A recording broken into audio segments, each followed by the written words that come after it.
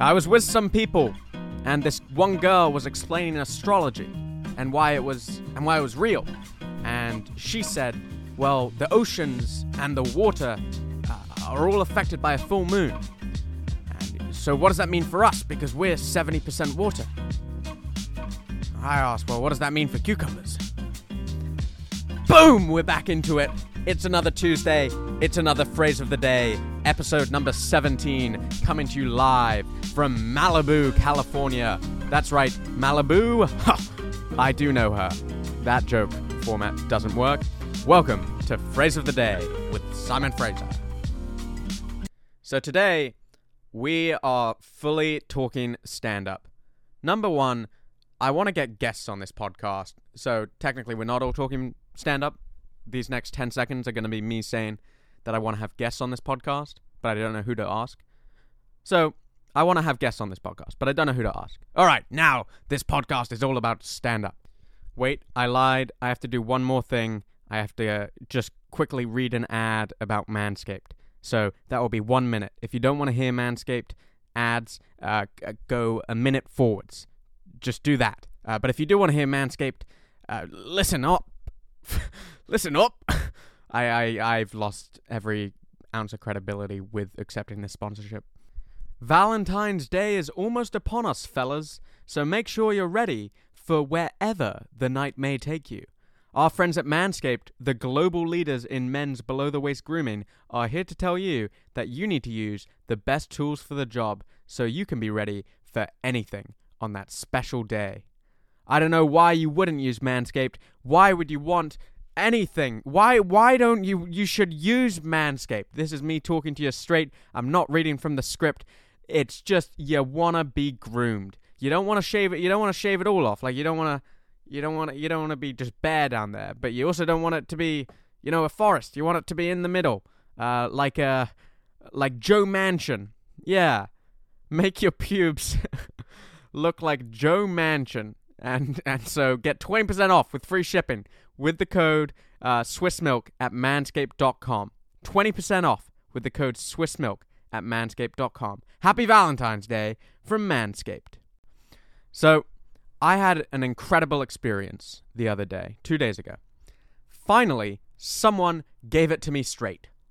I want to be clear, women have been giving it to me straight, not that often, but I meant more in the context of stand-up, that someone actually told me what was wrong with my show, or what was wrong with my act. And because all the time, I just surround myself, I've been begging for this, for people to be honest.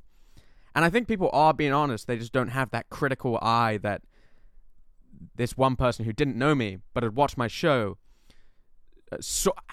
he had this incredible eye, this eye for stand-up.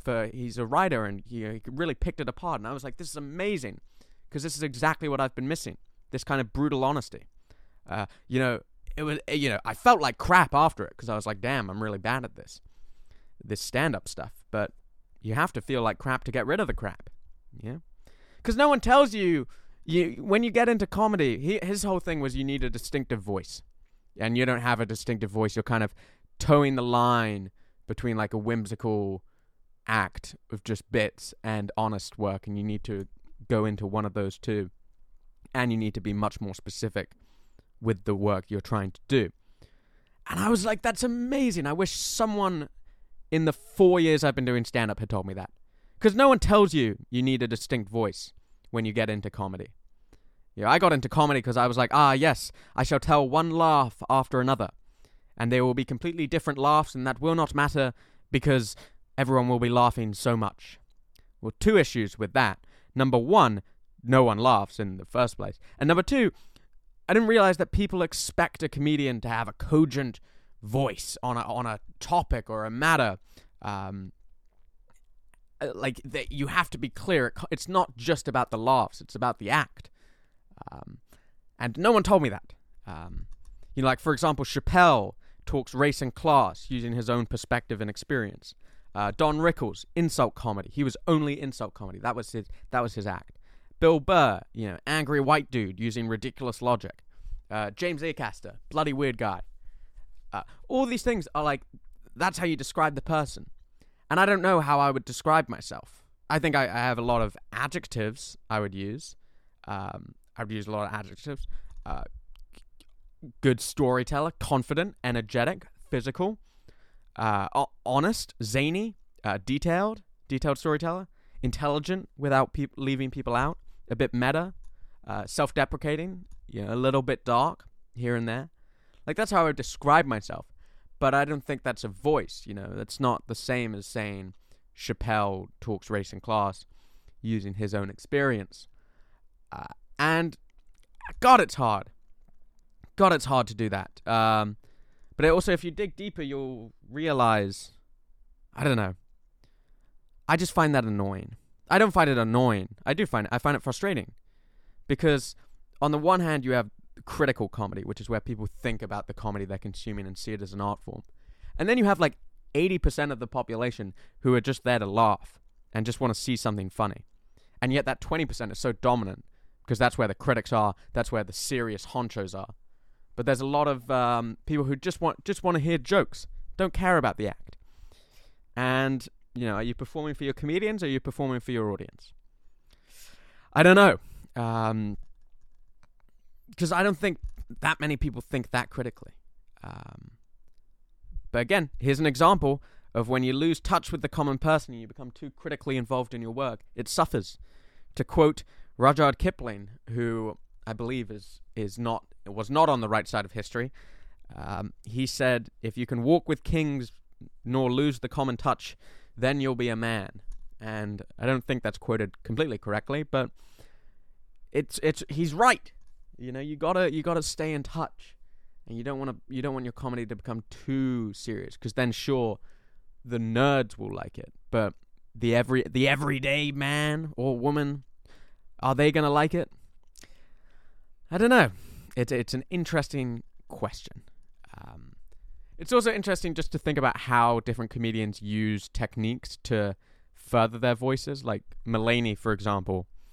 I think his voice, he's a whimsical old man stuck in a young man's body with just a general relatability for the suffering of life. And the way he does it, four ways he does it. I watched this YouTube video which explained how he does it. Crazy how much good stuff there is on YouTube. He essentially uses culture references, pop culture references, like a reference to Gary Busey or Chris Christie, which are relatable for everyone, which makes him more relatable. Then he uses analogies as well to make things that are less familiar more familiar, which again makes it more relatable. He uses asides to be quirky and also relatable. He'll just simple stuff like, life, or, like a liar. And then finally he uses gestures, which are entertaining and can create greater physicality and can draw the audience more and makes him seem more human, more relatable. And, I mean, that's genius of him to do that. Genius of this YouTube video to pick that apart as well. And I don't know. Like, I'm trying to figure out what techniques I need to use. But first I need to figure out what my voice is. This guy who was giving it to me Emily Blunt, said you need to buy into your incel voice. I was like, whoa, I didn't realize I had that. But he was like, yeah, you need to buy more into the idea that like you're an incel. I was like, I don't think that's a bit rude, but I get it. I don't know what my voice is though. Initially I said zany, but that's not enough. Robin Williams was zany, but he was more. I think I'm zany, smart, and honest, but that's not a voice. Maybe like a likable rich person? That's not very nuanced, though. Also, like, who has interest in that?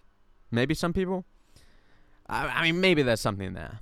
But I think I need to tap more into the human psyche. Like, figure out a way to present myself as relatable for everyone. And I think, like, one way, people think a lot about, like, hotness without even thinking about it. Like, all these hot contests I run on my Instagram. People really get involved because it's really easy. Like, everyone just instinctually knows whether someone is hot or not. And it makes up so much of our society in many weird ways. I think maybe that could be my niche. Talking about hotness, attraction. But at the same time, that's not what I want my comedy to be. necessary. I just want to tell stories and entertain people. But I don't know if I have to, like, pick a topic. I do have to pick a topic, and it's just hard to figure out what to pick. So this guy I was chatting to, he said it would be interesting to talk about attraction and all the things that come along with attraction. He also said make my show a coming-of-age story, dealing with the idea of reality versus perception, how we tell lies to ourselves to keep ourselves happy when really other people see us, even though people see us differently regardless of the lies we tell ourselves. Like, I'm hot. And it's like, no, you're a 5. And I would do that through the lenses of attraction and privilege, using my own personal experiences to shed light on both. And what does that mean? I have no clue, but I wrote it down. I think also maybe it should play on... I just don't know, like, what makes a voice versus what's just a question. Like, one of the key questions I'm trying to answer is, like, why should I even be a comedian? Yeah, if I have a perfect... Like, the audience will look at me and say, oh, he has a perfect material life. What's so funny about that? My truth is, like, yes, to you, but to me, I feel I've had a life which is very... which is not so perfect, even though it kind of is. And that's another lie. Is that a lie that someone tells... Is that a lie that I'm telling myself to convince myself that I'm in the struggle, like white liberal women who give themselves bangs to tell themselves they're part of the movement? I don't know, but there are. I'm not. It's just so complicated. I wish I had a teacher or something like that who could just. Who could just tell me like what I need to do. I'm just trying to figure this all out by myself. And if I just had a fact sheet of what you need to go for, then I think I would save myself many years. But yeah, so that's how I'm trying to develop my voice, aka I'm clueless, but I think I'm coming a bit closer to it. And as this podcast progresses, I'll hopefully be able to explain more and get a clearer picture, which is cool to come back on this, because right now I'm fully clueless. But then I've been thinking about how to structure the show, structure my act.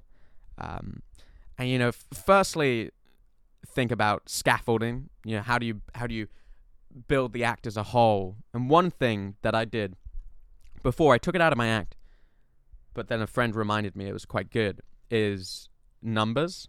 So Mike Birbiglia, Dave Chappelle, many others, they do a counting trick, which always works, where they say, I'm going to tell you 5, like Dave Chappelle's like, let me tell you about the 4 times I met O.J. Simpson. Well, Mike Birbiglia is like, let me tell you the 7 times that, let me give you the 7 reasons why you shouldn't have kids.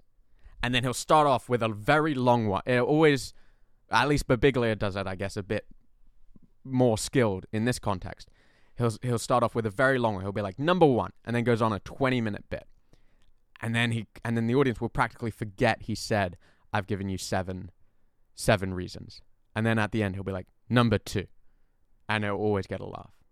And then you can do like number 3, and then you can do like a slightly shorter bit about number 2, and then you go in number 3, still a laugh, and then quickly transition into number 4, quickly transition into number 5, so it picks up the pace. Oh my god, breaks up the rhythm, breaks up the patterns, which just is a good technique. And so I'm trying to do that with a technique about how I'll tell the audience, I'm going to tell you 5 lies tonight, but I'm going to tell you everything that I tell you tonight is going to be truthful, except for 5 things. I'm going to lie to you 5 times, but I'll tell you when I do, which I think is a pretty interesting way of doing the show, to really like emphasize that what you're telling is honest, because that is part of what I want to be as a comedian, is an honest comedian. But then also, what's the point of being honest? Like, what does it get you? I don't know. I think everyone likes honesty, but I'm not sure why. Maybe it just, people like seeing people and like real people, but I don't know. That's another question I have. But anyway, so that's one way of scaffolding the show. Another way is the presentation, in terms of structuring the show, presentation. Often I feel comedians, if they're telling like long form stories, Ali Wong, Mike Birbiglia, they'll often start with a lot of unrelated stories put together that return in relevance as the show progresses. And the way that's best done is through callbacks. And callbacks will immediately bring to mind a previous bit and make clear that what you're talking about is related to what was previously said. But I also think callbacks, they can't just be referencing what you've said before. They have to be effective. Like, for example, to compare two bits of Mike Birbiglia's. In Two Drink Mike, which is his first stand-up album in 2006, he uses a technique where he does two bits about different things. I can't remember what the bits are. But he does two bits, and there's a punchline or a tag to each one that's memorable.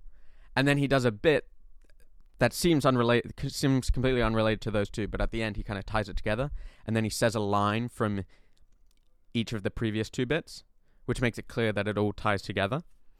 And it's good, because it's very clever, but the point is a bit muted, because it's kind of like, okay, you said all this stuff, and it's very funny that you've done it, but I don't know exactly what the point you're trying to make is. Whereas in Thank God for Jokes, he does the whole show kind of not climaxes, but at one point suddenly climaxes in this part where he does a triple callback, where he says, essentially, I can't remember what he says.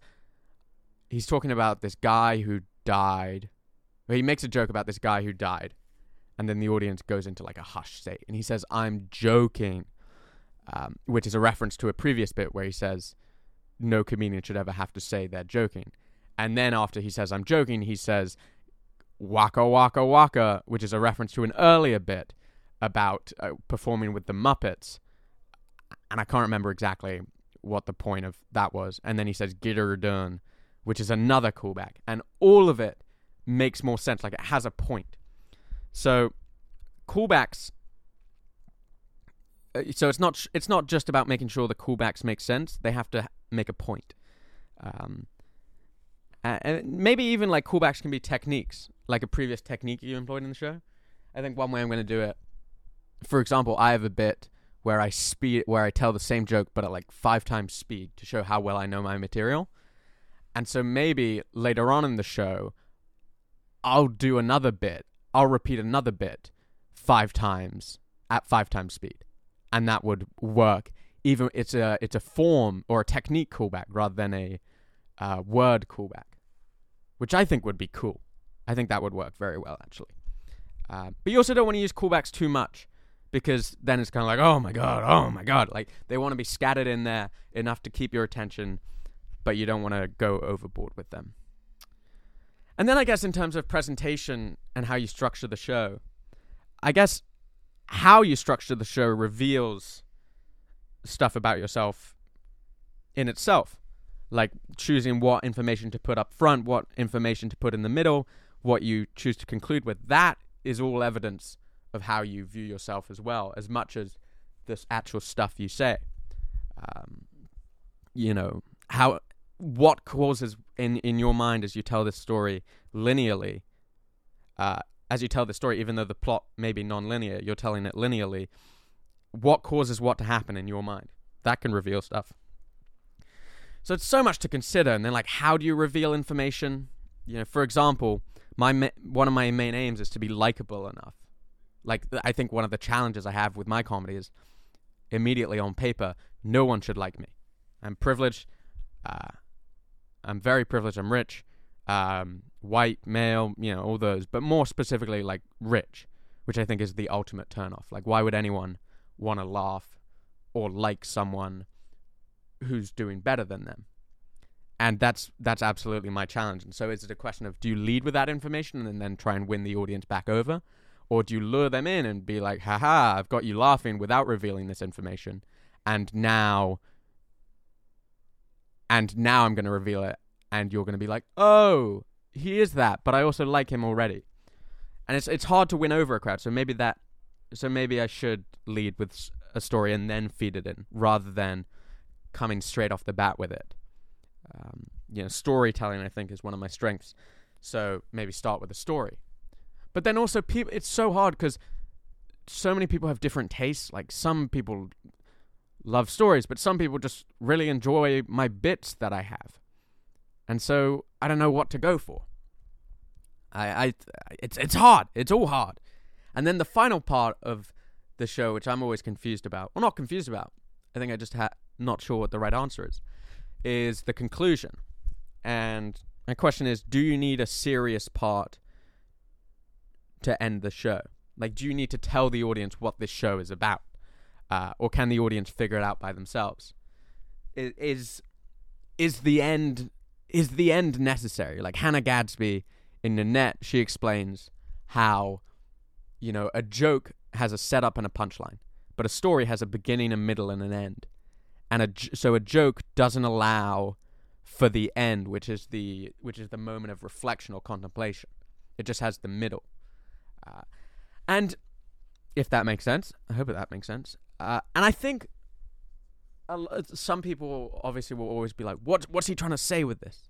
But a lot of people are just there to laugh. Like, a lot of people come to comedy shows and they're like, I just want to have a good time.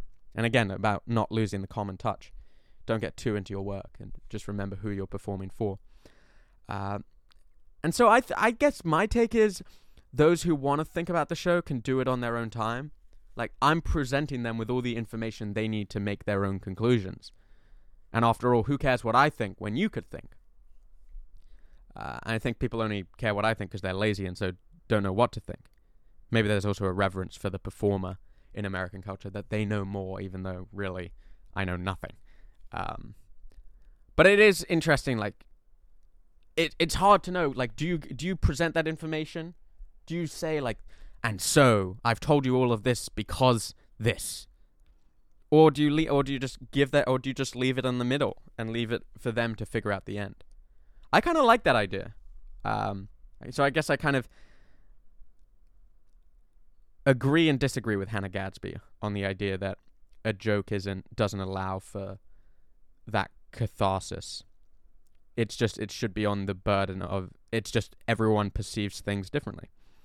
And so you can make up your mind on it, which I guess relates to the show about perception versus how you perceive yourself versus how others perceive yourself, perception versus reality, expectation versus reality, what something actually means versus what you think it means. So that's interesting. But then also, like, there are so many things, like, unless you say something, people don't know you think that. And it's just hard to know whether you, like, just stop the show and, like, pause for a meaningful moment. Like, do you say, like, I have meaningful things to say, like, you don't have to be proud of something to be glad it happened. Or, I go to different places to avoid my life of privilege, but the only thing that allows me to do so is my privilege. Or, you can live in a fantasy land where you tell yourself all these lies, but at the end of the day, who you are will always be how others perceive you, or will it be how you perceive yourself? Something like that. Like, how do I put that in there? Just as a sneaky sentence? Or do I disrupt the whole flow of the show to make a point? I don't know. I do not know. I do not know at all.